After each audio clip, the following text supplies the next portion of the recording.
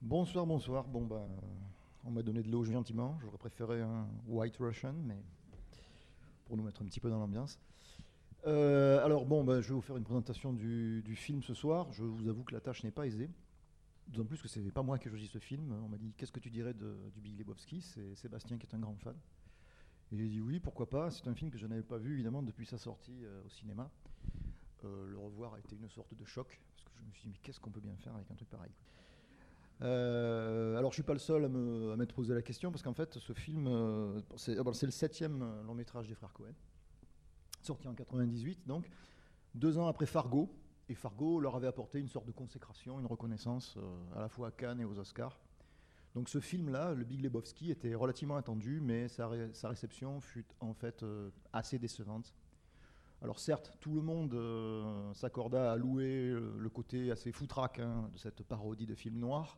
Alors c'est une parodie bien sûr, puisque le Big Lebowski c'est en fait une espèce de manière de reprendre le The Big Sleep, le grand sommeil, tiré du livre de Raymond Chandler et mis en scène par Howard Hawks, avec ces espèces d'intrigues multiples, intriquées les unes dans les autres, cette voix off qui raconte, enfin bref, c'est un pastiche bien sûr.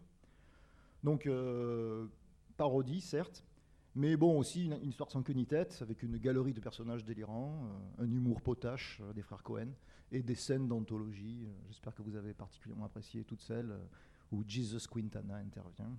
Bon. Mais évidemment, si ça amusa beaucoup les gens, on soulignait aussi les limites du film, et pour certains critiques, il fut question d'une vacuité sympathique. Sympathique certes, mais quand même un peu vide. Donc un film distrayant, mais mineur dans la filmographie des Cohen. Donc ça, c'était 98-99. 20 ans après, la situation a beaucoup changé. Il y a beaucoup de comédiens ou de metteurs en scène, quand on leur pose la question quels sont vos 5 films préférés, ils mettent le Big Lebowski dedans. Il y a beaucoup de critiques qui trouvent maintenant ce film incontournable, alors qu'il l'avait à l'époque, un petit peu pris de haut. Et il fait partie des films qui sont conservés à la Bibliothèque du Congrès comme œuvre significative, œuvre américaine significative. Bref, ce film est devenu ce qu'il est convenu d'appeler, expression souvent galvaudée, mais bon, pour ici ça va bien, un film culte. Alors, expression galvaudée, mais bien appropriée. Pourquoi ? Parce qu'il existe maintenant, depuis 2002, chaque année dans le monde, des Lebowski Fest, où des centaines de personnes déguisées se déglinguent à coups de White Russians en récitant les répliques du film. Évidemment, je ne peux m'empêcher de vous montrer ceci. Voilà. Voilà. Est-ce que c'est un cauchemar ou un rêve ? Je ne sais pas. Mais en tout cas, voilà, vous avez ça, vous avez des gens qui sont déguisés en fait dans tous les personnages du film. Et ils rejouent des scènes, on connaît ce film par cœur, etc. Mais il existe aussi, figurez-vous, un poil plus sérieux, mais à peine, une sorte de religion parodique qui s'appelle le dudéisme, the Judaism, absolument, ou l'église du dude du dernier jour, the Church of the Latter Day Dude, qui est une parodie évidemment de l'église de Jésus-Christ des saints des derniers jours, qui est l'église mormone. Alors cette église, attention, c'est très sérieux, elle ordonne des prêtres. Vous en avez un devant vous. Y en a-t-il un autre ici ? Voilà, on est 2 frères. Donc voilà, oui, mais c'est très facile à faire. Vous allez sur Internet, vous rentrez votre nom et vous avez le certificat. J'aime bien ce concept. Donc vous avez l'église des saints du dernier jour. Voilà. The Church of the Latter Day Dude. Vous remarquerez que le rond central là, qui reprend le symbole taoïste est en fait une sorte de boule de billard, évidemment. Donc si vous voulez vous inscrire, allez-y. Voilà. Alors, cette église s'est donnée pour mission la promotion du message censé être porté par le personnage central du film, qui est le dude. Sur leur site, vous trouvez dudeism.com, your answer for everything, la réponse à toutes vos questions. Donc il y a des personnes qui petit à petit se sont reconnues dans ce film, et personnellement, plus je le regarde et plus j'apprécie le personnage central du dude, et moins je résiste à l'humour délirant de ce film, alors que la première fois que je l'avais vu, je me souviens que j'avais juste envie de lui coller des baffes, parce que c'est un personnage qui est en fait assez agaçant, toujours à côté de ses pompes comme ça, et on ne sait jamais ce qu'il veut, ni ce qu'il fait, ni quelle est cette passivité. Alors, la question que je vais me poser, c'est comment s'opère cette conversion de l'indifférence vers une pleine compréhension du message du dude. Quel est ce message et quelles sont ses réponses ? Donc, en tant que prêtre dudéiste, évidemment, je me dois d'éclaircir ces points ce soir. Alors en fait, ces questions, évidemment, convergent toutes vers une seule question. C'est la question suivante. Who the fuck is the dude ? Question absolument centrale. Who the fuck is the dude ? La question de l'identité du dude, elle est fondamentale et le film tourne entièrement autour d'elle. Vous avez tout un jeu dans ce film autour du nom et de l'identité. Je ne donnerai que quelques exemples, mais vous avez peut-être remarqué dans le film déjà, ou avec cette réflexion-là, vous allez pouvoir vous les remémorer. Mais par exemple, Donnie, qui porte toujours des chemisettes de bowling avec un nom marqué dessus, mais ce nom n'est jamais le sien. Le narrateur du film, l'étranger, n'a pas non plus de nom. C'est lui qui tire la morale du film à la fin, c'est lui qui commente l'action, comme beaucoup d'étrangers ou d'hommes sans nom dans le western. Pensez par exemple à Terence Hill dans Mon nom est personne ou à Clint Eastwood dans la trilogie de l'homme sans nom. Quant au dude, évidemment, la confusion est absolument fondamentale. Elle commence dès l'affiche. L'affiche du film, donc vous la connaissez, il faut la revoir. La confusion du nom et des identités. The Big Lebowski. Alors le Big Lebowski dont il est question, évidemment, ce n'est pas le personnage joué par Jeff Daniels, bien sûr, c'est son homonyme qui est joué par David Huddleston, le grand Lebowski. Ce grand Lebowski, c'est l'antithèse du dude. C'est un pur produit du rêve américain ou du cauchemar américain, c'est selon. C'est un millionnaire mégalomane, amoureux de l'ordre, amoureux des distinctions et des hiérarchies sociales. C'est un businessman qui n'a pas de temps à perdre. Là où le dude, en fait, est un fumiste débonnaire et fauché, qui ne pense qu'à tirer sur le gaz, boire des White Russians et aller au bowling avec ses potes. Alors je dis aller au bowling parce qu'en fait, on ne le voit jamais jouer dans le film. Même ça, il ne le fait pas dans le film. Donc, bah oui. Cependant, si vous regardez bien l'accroche de l'affiche, ce qu'on appelle la tagline, Times like these call for a Big Lebowski. Si vous regardez la tagline, une époque comme la nôtre a besoin d'un Big Lebowski. Là, la référence est claire. Elle n'est pas évidemment au Big Lebowski, mais bien au dude. Alors, le propos, évidemment, de cette confusion, il me semble relativement clair. Et pour tout dire, il me semble assez pascalien. J'emprunte ici mes termes au second discours sur la condition des grands de Pascal. Le Lebowski millionnaire n'est grand que par une grandeur d'établissement, c'est-à-dire une grandeur sociale, mais le dude est grand par une grandeur naturelle, une sorte de grandeur morale, qui, je vous l'accorde, n'apparaît pas tout de suite. Faut bien regarder. Alors, ce que le film raconte à partir d'un événement fortuit et minuscule qui détraque l'univers du dude, et donc en même temps tout l'univers, un voyou urine sur le fameux tapis qui harmonise la pièce, vous avez compris. Donc le film raconte à partir de cet événement pourquoi le dude, dans un monde absurde, arrive lui et lui seul à lui donner un équilibre, et comment à la fin il devient le seul véritable Lebowski qui soit capable de tous nous inspirer comme un modèle, de sorte qu'on puisse tous dire « I am a Lebowski, you are a Lebowski ». Alors pour comprendre de quoi cet apparent paumé est le modèle, pour nous, il faut le mettre face à face avec l'anti-modèle que représente le millionnaire en chaise roulante. Alors pour mon propos, c'est une des scènes évidemment centrales du film. Ce millionnaire incarne la réussite sociale agressive, vue par l'Amérique réganienne, proposée comme absolue de l'existence à des millions d'Américains, nommés ici les achievers, ceux qui réussissent, ceux qui gagnent, les élus du succès. Donc la leçon, vous la connaissez, on vous la répète même en France depuis les années 80. Il faut se lever tôt, la France qui se lève tôt, il faut faire des efforts, il faut réaliser ses ambitions, il faut écraser ses concurrents, il faut surmonter les obstacles. Sinon, qu'est-ce que vous serez ? Et là, on se dessine évidemment des lignes aussi claires que celles que Walter Sobchak dessine au bowling quand il dit à l'autre « Non, non, tu marques 0. Il y a une ligne, tu ne la franchis pas. » Ici se dessine une ligne entre ceux qui réussissent et les autres, à savoir les bums, les clodos, les vagabonds, les paumés, les punks à chiens. Voilà, c'est ça que vous serez si vous n'êtes pas un gagnant. Ou alors vous serez un antisocial qui ne perd pas son sang-froid, certes, mais fait perdre le sien au Big Lebowski en opposant à son discours pontifiant cette première formule du catéchisme doudéiste, donc je vous demande d'imprimer parce que c'est le catéchisme et c'est important. Fuck it. Donc vous vous souvenez de la scène, évidemment. C'est la scène qui se trouve ici. Tac. Well, they were looking for you, these two guys. I'll say it again. You told Brandt on the phone. He told me. I know what happened. Yes, yes.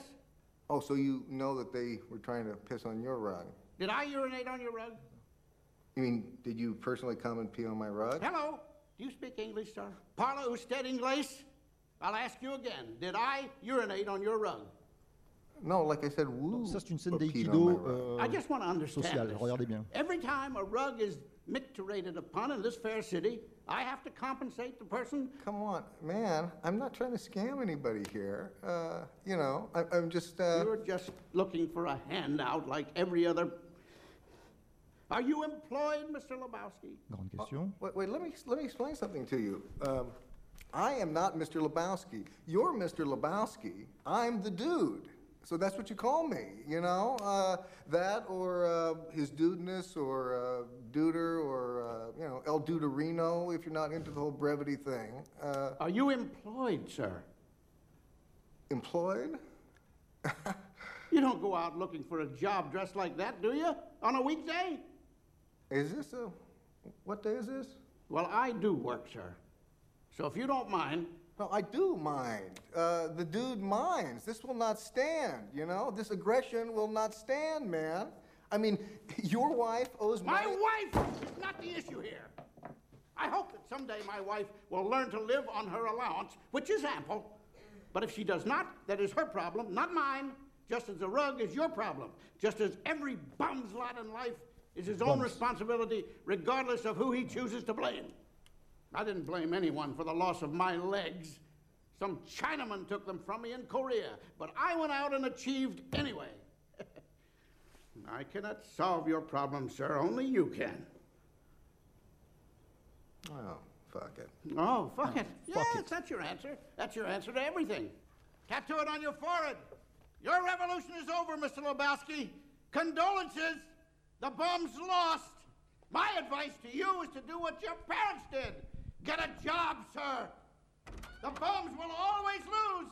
Do you hear me, Lebowski? Voilà, the bombs will always lose.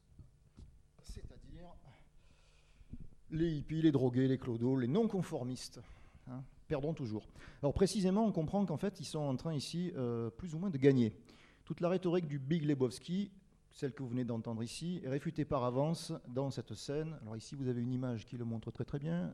Je vous ai entendu rire quand vous l'avez vu, évidemment. Voilà. The Achiever of the Year. Are you a Lebowski Achiever? Voilà. Time, c'est évidemment le dude qui se reflète ici.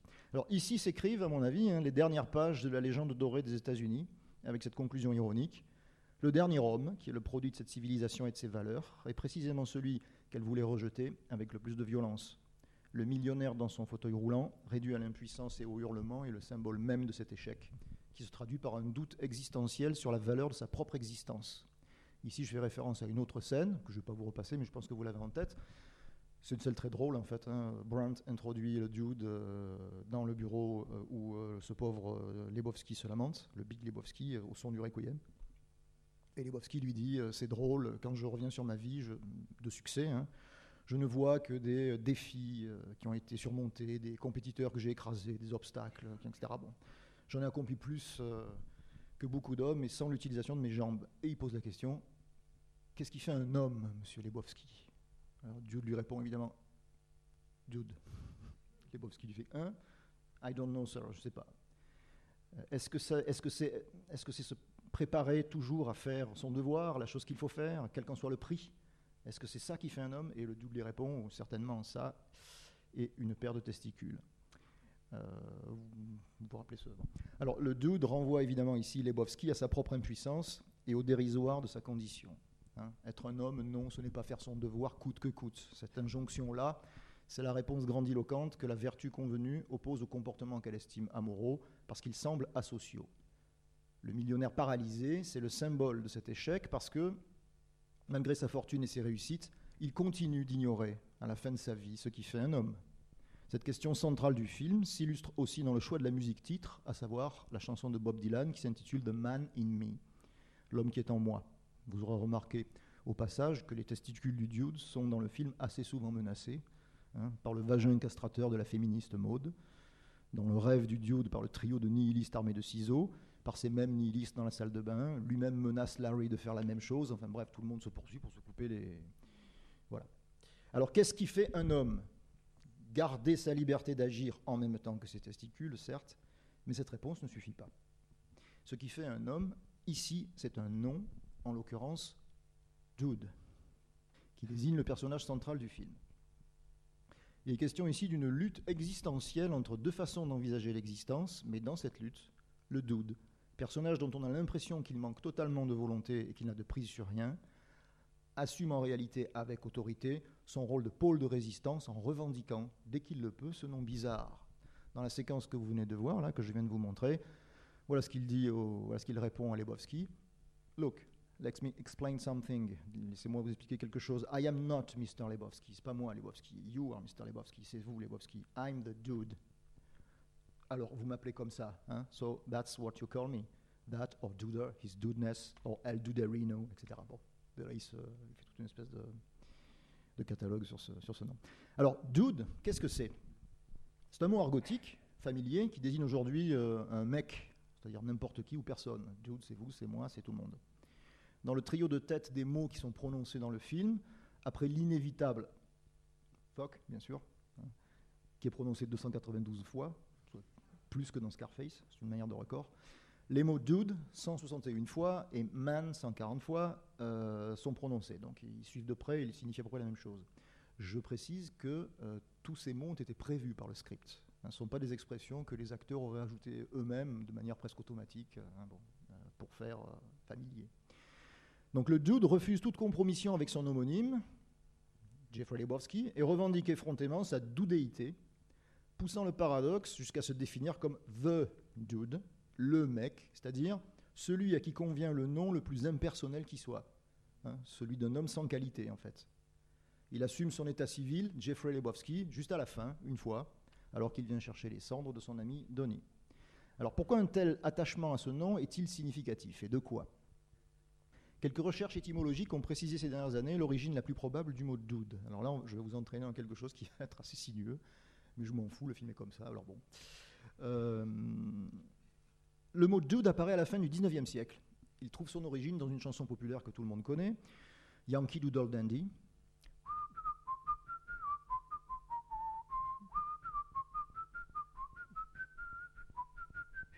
Etc. Vous connaissez, oui. Bon. C'est une chanson qui remonte au moins au XVIIe siècle. Elle met en scène un pecno américain qui s'appelle Yankee Doodle, lequel pecno se met une plume au chapeau, j'ai dit au chapeau, pour faire comme les élégants de la ville, qui sont les dandies. Hein. Alors, dude serait une déformation du mot dudes, qui vient de doodle, un terme qui est à l'origine moqueur, pour désigner des jeunes gens excentriques, des jeunes gens maniérés, des jeunes gens obsédés par leur apparence et par la dernière mode, ou des jeunes gens efféminés. Un article de 1883 d'un magazine de New York explique ainsi, je cite, « Une addition nouvelle et valable dans le vocabulaire argotique est le terme « dudes ». Pour une définition correcte de l'expression, on regardera ces jeunes gens insipides en pantalons serrés, chaussures pointues et vestes à la mode, portant gilets et lunettes chic, qui abondent à présent en ville. » Donc le mot « dude » est l'étiquette, le label, qui désigne une certaine étiquette, c'est-à-dire une certaine façon d'être, de s'habiller ou de penser. Mais il peut y avoir évidemment une étiquette sans éthique et une étiquette éthique. Ça, c'est le moment Bobby Lapointe du passage. L'étiquette sans éthique, qu'est-ce que c'est? C'est l'apparence qui ne traduit pas un ethos profond. C'est-à-dire, c'est la mode telle que la suivent comme des moutons les jeunes gens. Hein. Et utiliser le terme dude, à l'origine, était une manière dédaigneuse d'accuser la vacuité de ces gens qui suivaient la mode. Mais il y a aussi une manière d'être qui prétend être l'expression d'un soi, des opinions ou d'une pensée, et c'est ça que j'appellerais une étiquette éthique. Alors il faut revenir évidemment à la façon dont la société réagit, à la manière qu'ont des sous-groupes sociaux de se distinguer de la masse. Ils peuvent le faire par la mode, mais ils peuvent le faire aussi d'une manière plus profonde, par quelque chose qui peut initier une mode. Rappelez-vous qu'on cherche, on se pose la question de savoir pourquoi les gens se sont reconnus à la fin des années 90 dans ce type de personnage, qui est un vrai personnage de loser en fait, hein. Mais pas simplement, parce que c'est quelqu'un qui, à travers ce personnage, assume complètement ce qu'il est, hein, jusque dans son apparence. Bon. Donc il faut revenir sur cette façon dont la société réagit, à la manière qu'ont des groupes sociaux de se distinguer. Cette accusation de vacuité ou de superficialité de la mode, lorsqu'elle provient de gens conservateurs, par exemple Lebowski, le grand Lebowski, lorsqu'il reproche au doute sa façon de s'habiller, qu'est-ce que vous faites comme ça dans cette tenue, hein? Bon. C'est aussi une façon de repérer la valeur contestataire et provocante de la mise en scène de soi sous l'apparence excentrique que l'on se donne. Il y a une mode socialement admissible, qui est une mode inoffensive, et il y a un mode contestataire de la mode, dont on a de multiples exemples historiques, et un de ces exemples nous intéresse. En effet, fait curieux et qui demande explication, la réappréciation progressive du Big Lebowski, au point qu'il fasse maintenant consensus, a un rapport avec l'apparition en 1999 d'une communauté sous-culturelle aux États-Unis qu'on appelle les hipsters. Le Big Lebowski est un film parmi les préférés des hipsters. C'est un film de hipsters, mais vous allez voir, attention, hein, bon, bref. Même si le personnage principal n'est pas à proprement parler un hipster, hein, comme le Christ qui n'était pas chrétien. Alors pour nous, Européens, évidemment, un hipster, c'est essentiellement un jeune gars avec une barbe de sapeur, portant une chemise de bûcheron et arborant souvent des tatouages. Bon, vous avez plein d'images possibles. J'imagine que vous avez ça en tête, hein, mais je vous en mets quand même. Petite piqûre de rappel, voilà, ça c'est du hipster pur jus, ça. Voilà. Vous voyez ce que je veux dire ? Il y a du Lebowski là-dedans, mais bon, avec un peu plus d'affectation. Pour nous, c'est ça.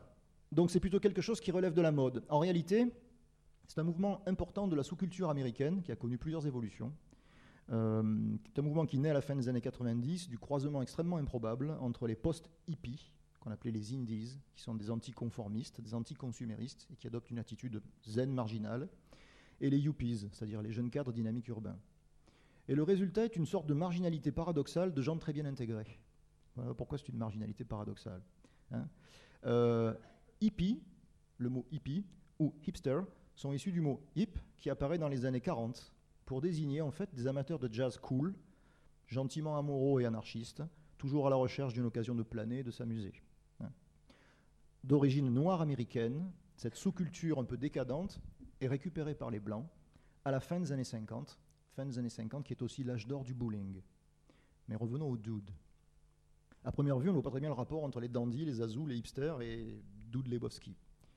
Parce que le dude, c'est quand même, au cas où vous l'auriez oublié, c'est ça le dude. Hein. Sûr qu'il vient de lui arriver des trucs, mais c'est pas vraiment la gravure de mode. Hein, bon. Donc c'est pas vraiment quelqu'un qui a l'air de suivre la mode de près. Mais évidemment, il y a au cœur de la mode une contradiction interne entre la volonté de se distinguer des autres, de se personnaliser, il faut faire vite, hein, et le devenir conformiste de cette distinction, qui aboutit à son exact opposé, la dépersonnalisation. Hein, quand tout le monde est à la mode, il n'y a plus de mode. Donc, des gens qui suivent la mode, on dit précisément qu'ils manquent de personnalité ou qu'ils sont superficiels parce qu'ils n'offrent pas de résistance aux injonctions du conformisme et du consumérisme auxquels le système de la mode est lié. Or, les constitutions de sous-groupes sociaux, avant de se détruire éventuellement comme mode par le débordement du comportement, la mode devenant ensemble de signes sans signification ou d'étiquettes sans éthique, je veux dire par là, je porte tel accessoire, mais en fait ça ne fait signe vers personne, vers rien, hein, ça n'a pas de signification. Ces constitutions sont souvent des phénomènes d'auto-affirmation et de provocation de l'ordre social, qui sont toujours repérés et combattus par les réactionnaires comme une dégénérescence. Hein. Alors ce fut le cas évidemment des dandys à la fin du 19e et de leur excentricité, je vous rappelle Oscar Wilde, hein, qui passe 2 ans en prison pour homosexualité. C'est le cas aussi des azous, qui étaient les hipsters français en quelque sorte, hein, qui se promenaient avec leurs longues redingotes, leurs cheveux comme ça, et qui étaient pourchassés dans les rues de Paris par les jeunesses fascistes pour les raser, hein, parfois déportés, mais aussi de façon plus sourde et non moins radicale en Amérique. Ce fut aussi le cas des formes de sous-culture dont les premiers hipsters des années 40, 50, 60 étaient issus et qui étaient prises d'emblée dans un contexte de lutte raciale ultra-violente. Norman Mailer, écrivain américain, décrit ainsi dans son essai de 1957 « The White Negro », le nègre blanc, à savoir celui qui copie le mode de vie marginal issu de certaines minorités noires urbaines, la lutte entre les squares, c'est-à-dire les conformistes et les conservateurs ringards des classes sociales dominantes, le Big Lebowski est square, hein, et les hipsters. Je cite, « Le hip pense généralement que les circonstances... » Alors là, vous allez reconnaître le personnage, je pense, et si ça vous intéresse, je vous conseille de lire cet essai qui n'est pas très long de Norman Mailer, « The White Negro ». Le hip pense généralement que les circonstances dominent l'homme, parce que son caractère est moins déterminant que les circonstances dans lesquelles il s'exprime. Le caractère étant ainsi considéré comme perpétuellement ambivalent et dynamique, il entre dans une totale relativité, sans autre vérité que les vérités isolées qui reposent sur ce que l'observateur ressent à chaque instant de son existence. Hein, ce terme de la perception immédiate, je ressens et c'est ma seule boussole pour indiquer ce qui est réel pour moi. Bon. La seule moralité substantielle du hip est d'agir selon ce qu'il ressent, partout, et chaque fois que c'est possible. Il y a des fois où c'est pas possible. C'est chaque fois que la société vous met la main sur l'épaule en vous disant voilà ton devoir. Hein, bon. Et c'est comme cela que s'engage la bataille primordiale dans la guerre que se livrent les hip et les squares. Ouvrir les limites du possible pour soi-même, seulement pour soi-même parce que c'est ce dont chacun a besoin. Toutefois, en ouvrant le champ des possibles pour soi, on l'élargit réciproquement pour les autres aussi bien, de sorte que la satisfaction nihiliste des désirs de chacun contient sa propre antithèse de coopération entre les humains. Donc ces lignes-là sont extrêmement profondes sur l'analyse du phénomène. La vie du dude, par exemple, telle qu'elle est décrite dans le film, est certes celle d'un individualiste, ce n'est pas celle d'un égoïste. Croiser l'existence du dude transforme et enrichit aussi l'existence d'autrui, c'est-à-dire de tous les personnages. Il invite notamment à créer d'autres formes de sociabilité que les formes sclérosantes et paralysantes des bien-pensants, qui s'expriment toujours avec violence. Pensez à l'épisode du flic et à l'épisode de Jeffrey Lebowski, bien sûr. Notamment des formes artistiques, avec Maud, bien sûr, mais aussi avec la compassion qu'il a pour son propriétaire qui fait du théâtre et qu'il va gentiment voir, alors que bon, là, c'est quand même relativement à chier, disons-le. Voilà. Donc, le seul pôle de stabilité du film, c'est la présence et l'attitude rassurante du dude. Vous aurez remarqué, par ailleurs, que le dude apparaît dans toutes les scènes du film. C'est le seul personnage, évidemment, à se trouver présent, même dans la scène où les nihilistes sont en train de manger des pancakes avec la fille au doigt coupé. Il apparaît dans le van qui passe derrière, où il est avec Walter. Donc, il est toujours dans le film. Donc c'est lui, d'une certaine façon, qui harmonise toutes les parties du film et les personnages, comme le tapis harmonise la pièce, parce qu'il est en réalité la seule présence substantielle du film. Si vous regardez en fait, ce film, c'est la mise en valeur de ce personnage central qui est le dude pour montrer comment lui seul est substantiel dans le film. Tout ce qui tourne autour du dude est absurde, n'a pas de sens. L'histoire n'a pas de sens et les éléments du réel sont même interchangeables et recyclables. Ils n'ont pas par eux-mêmes de sens. Par exemple, l'intrigue et le suspense dans le film sont constamment déjoués. Les fils narratifs aboutissent à des impasses et qui sont toujours autant de gags. Quand par exemple on va livrer la rançon, moment d'angoisse classique, on livre la rançon, le type balance sa valise, il tombe de la voiture, la mitrailleuse se met à tirer partout, le type s'encastre dans un poteau, bon, terminé. La cigarette du dude qui tombe sur ses cuisses, on s'attend à une poursuite automobile, il voit qu'il est suivi, il est en train de fumer son pétard, alors là ça y est, on se dit bon il va accélérer, il s'est aperçu qu'il y avait quelque chose, non, ça lui tombe entre les jambes, ça commence à le cramer, allez boum, il finit dans la poubelle. Le graffiti obscène chez Tree Horn aussi est un cas très intéressant, c'est un pastiche de La mort aux trousses. Dans La mort aux trousses d'Alfred Hitchcock, vous avez cette scène où le héros va tout de suite comme ça faire une espèce de graffiti comme ça, puis voit apparaître des... Bon.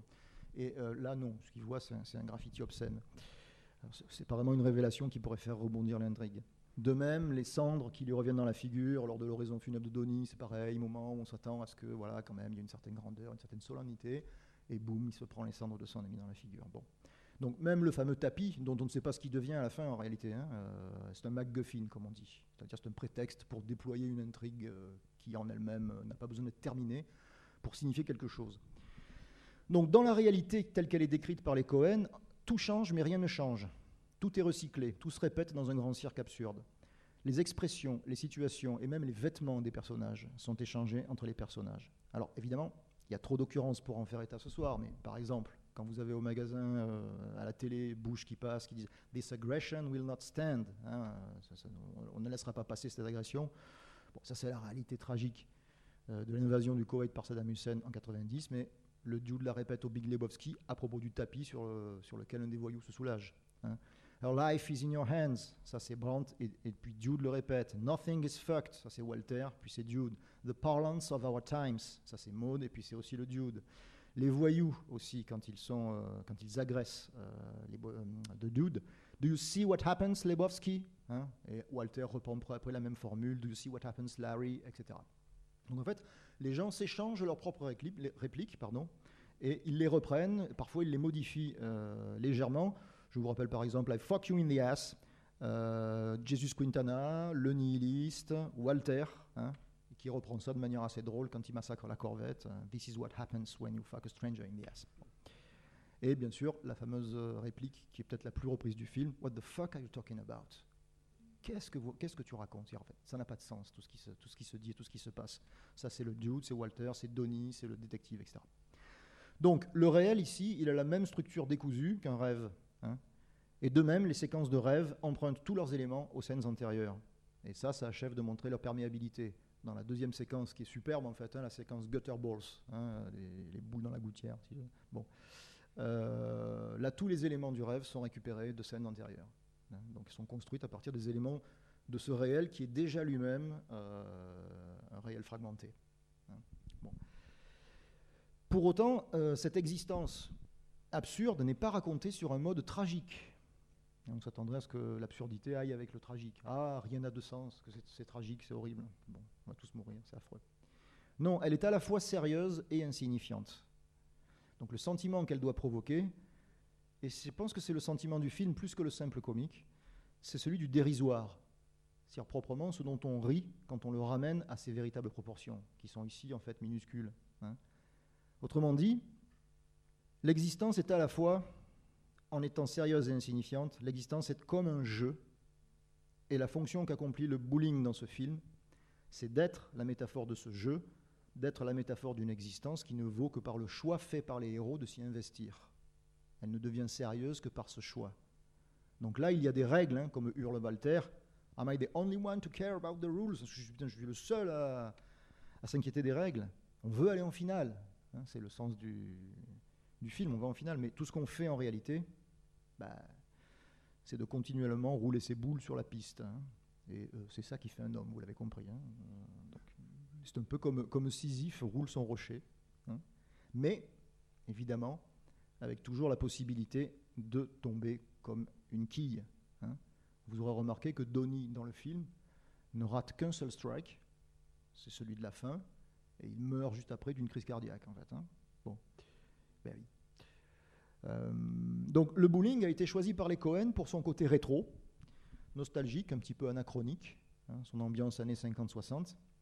Mais ce côté intemporel en fait comme un refuge face aux vicissitudes du monde. Et c'est pour cela aussi que Walter tient au respect des règles, qui sont les seules choses par lesquelles un jeu peut tenir.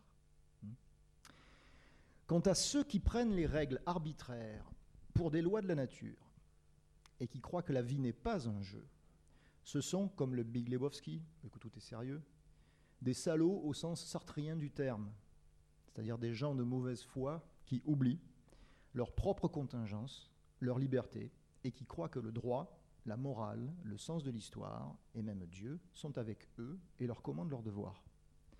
Les Coen détruisent cette illusion en une photo fugace que vous avez peut-être repérée. Community Center, Lebowski et ses petits achievers, vous remarquerez qu'ils sont rangés exactement comme des quilles dans un jeu de billard, avec la quille en chef qui est le Big Lebowski assis dans son fauteuil. Hein. Donc bien évidemment, l'ironie de l'histoire, elle est ici démontrée en un seul plan. Le Big Lebowski et ses achievers ne sont comme tout le monde que des quilles, mais ils feignent de l'ignorer. Donc par rapport à cela, le dude, lui, ne feint pas d'ignorer, hein, bien sûr, cela. Donc le dude est une forme ultime d'anti-salaud. C'est le seul être authentique du film, au sens sartrien. Sartre, dont le livre majeur, L'être et le néant, apparaît dans ce plan. Donc là, il est avec Maud qui vient de lui faire un enfant dans le dos. Mais c'est le dude, donc le vrai grand Big Lebowski, et il s'en fout en fait. Surtout parce qu'elle lui a dit qu'en fait, il n'aurait aucune part à l'éducation de l'enfant. Donc juste à côté, ouais, eh ben, écoutez, ce sera le néant. Donc le petit bouquin en bas à droite, c'est marqué en gros Sartre, et c'est une édition américaine de L'être et le néant. Donc le nihilisme du dude, en fait, c'est un nihilisme créateur et pas destructeur, comme celui des trois Allemands qui le poursuivent, hein, et il se rapproche en fait d'une forme de zénitude bouddhiste. Hein. Vous aurez remarqué que tous les personnages du film ont un double fond, ils ont une apparence mensongère, c'est-à-dire ils ne sont pas ce qu'ils semblent être. Jésus est un pédophile, hein, l'ultra-macho Jésus Quintana, bon. Bunny est une ancienne fille élevée à la ferme qui tourne dans des pornos et c'est une fausse victime d'enlèvement. Walter est un faux juif qui n'a peut-être même jamais été au Vietnam. Hein. Alors ça, c'est ce que prévoyait de montrer le premier script du film. Dans le premier script du film, on sait que en fait, Walter n'a jamais mis les pieds au Vietnam. Le dude, toujours égal à lui-même, toujours tolérant, préoccupé de tous et de tout le monde, est le seul à n'être exactement que ce qu'il montre. Hein. Son apparence est son être. Donc il n'a pas de double, et il n'a pas de double fond. C'est un dandy existentiel dans un monde de faux-semblants, où se meuvent des êtres absurdes ou inauthentiques, qui ne sont jamais fidèles à eux-mêmes, ni aux autres. Alors maintenant que vous êtes prêts à vous convertir à cette religion totalement adéquate à son objet, c'est-à-dire une religion pour jouer, comme dans la vie qui est pour jouer, la morale de l'histoire, soulignée à la fin par l'étranger, hein, cette fameuse formule que vous pourriez mettre sur un t-shirt, « The dude abides ». L'étranger chaud, « Take it easy, dude. I know that you will. Yeah, man, well, you know, the Dudebites. Donc il s'éloigne comme ça avec son machin, il va jouer, il dit the Dudebites. Alors ils ont traduit, je crois, on ne change pas le dude. C'est pas une mauvaise traduction. The Dudebites, ça veut dire le dude demeure. Hein, il demeure, il reste tel qu'il est. Hein, bon. Il reprend la formule, l'étranger, the Dudebites, et je ne sais pas pour vous, mais moi, ça me rassure de savoir qu'il y a un type comme lui dans le monde, hein, qui la joue cool pour nous autres pécheurs. Hein. Donc le sens du péché, c'est ça. Le sens du péché, c'est donner à ce monde absurde trop de sérieux. C'est-à-dire le fait d'être un salaud sartrien. Hein. Il n'y a que le dude qui ne fait pas ça dans le film. Alors the Dudebites, c'est une référence à Ecclésiaste 1.4. Les générations vont et viennent, mais la terre demeure à jamais, c'est-à-dire dans la King James, dans la Bible anglaise, abides forever. Hein. Tout change, seul le dude est un principe de permanence et il demeure. C'est le seul élément stable qui permet à la folie de tous les autres de prendre un peu de sens. Donc nous voici revenus au syncrétisme doudéiste. Les règles de notre catéchisme sont au nombre de 2, je vous les rappelle. Premièrement, fuck it. Bien. Deuxièmement, take it easy, man. Cool, hein? Tranquille. Mais vous avez le droit d'en rajouter d'autres. Vous pouvez, pas de problème, parce que le dude fournit la règle pour une multiplication des règles. Yeah, well, that's just like your opinion, man. Hein? Voilà. Donc ça, c'est la règle qui vous permet après vous-même de passer à une sorte de multiplication transgressive et personnelle et individuelle des règles. That's your opinion, man. Hein? Bien sûr. Merci.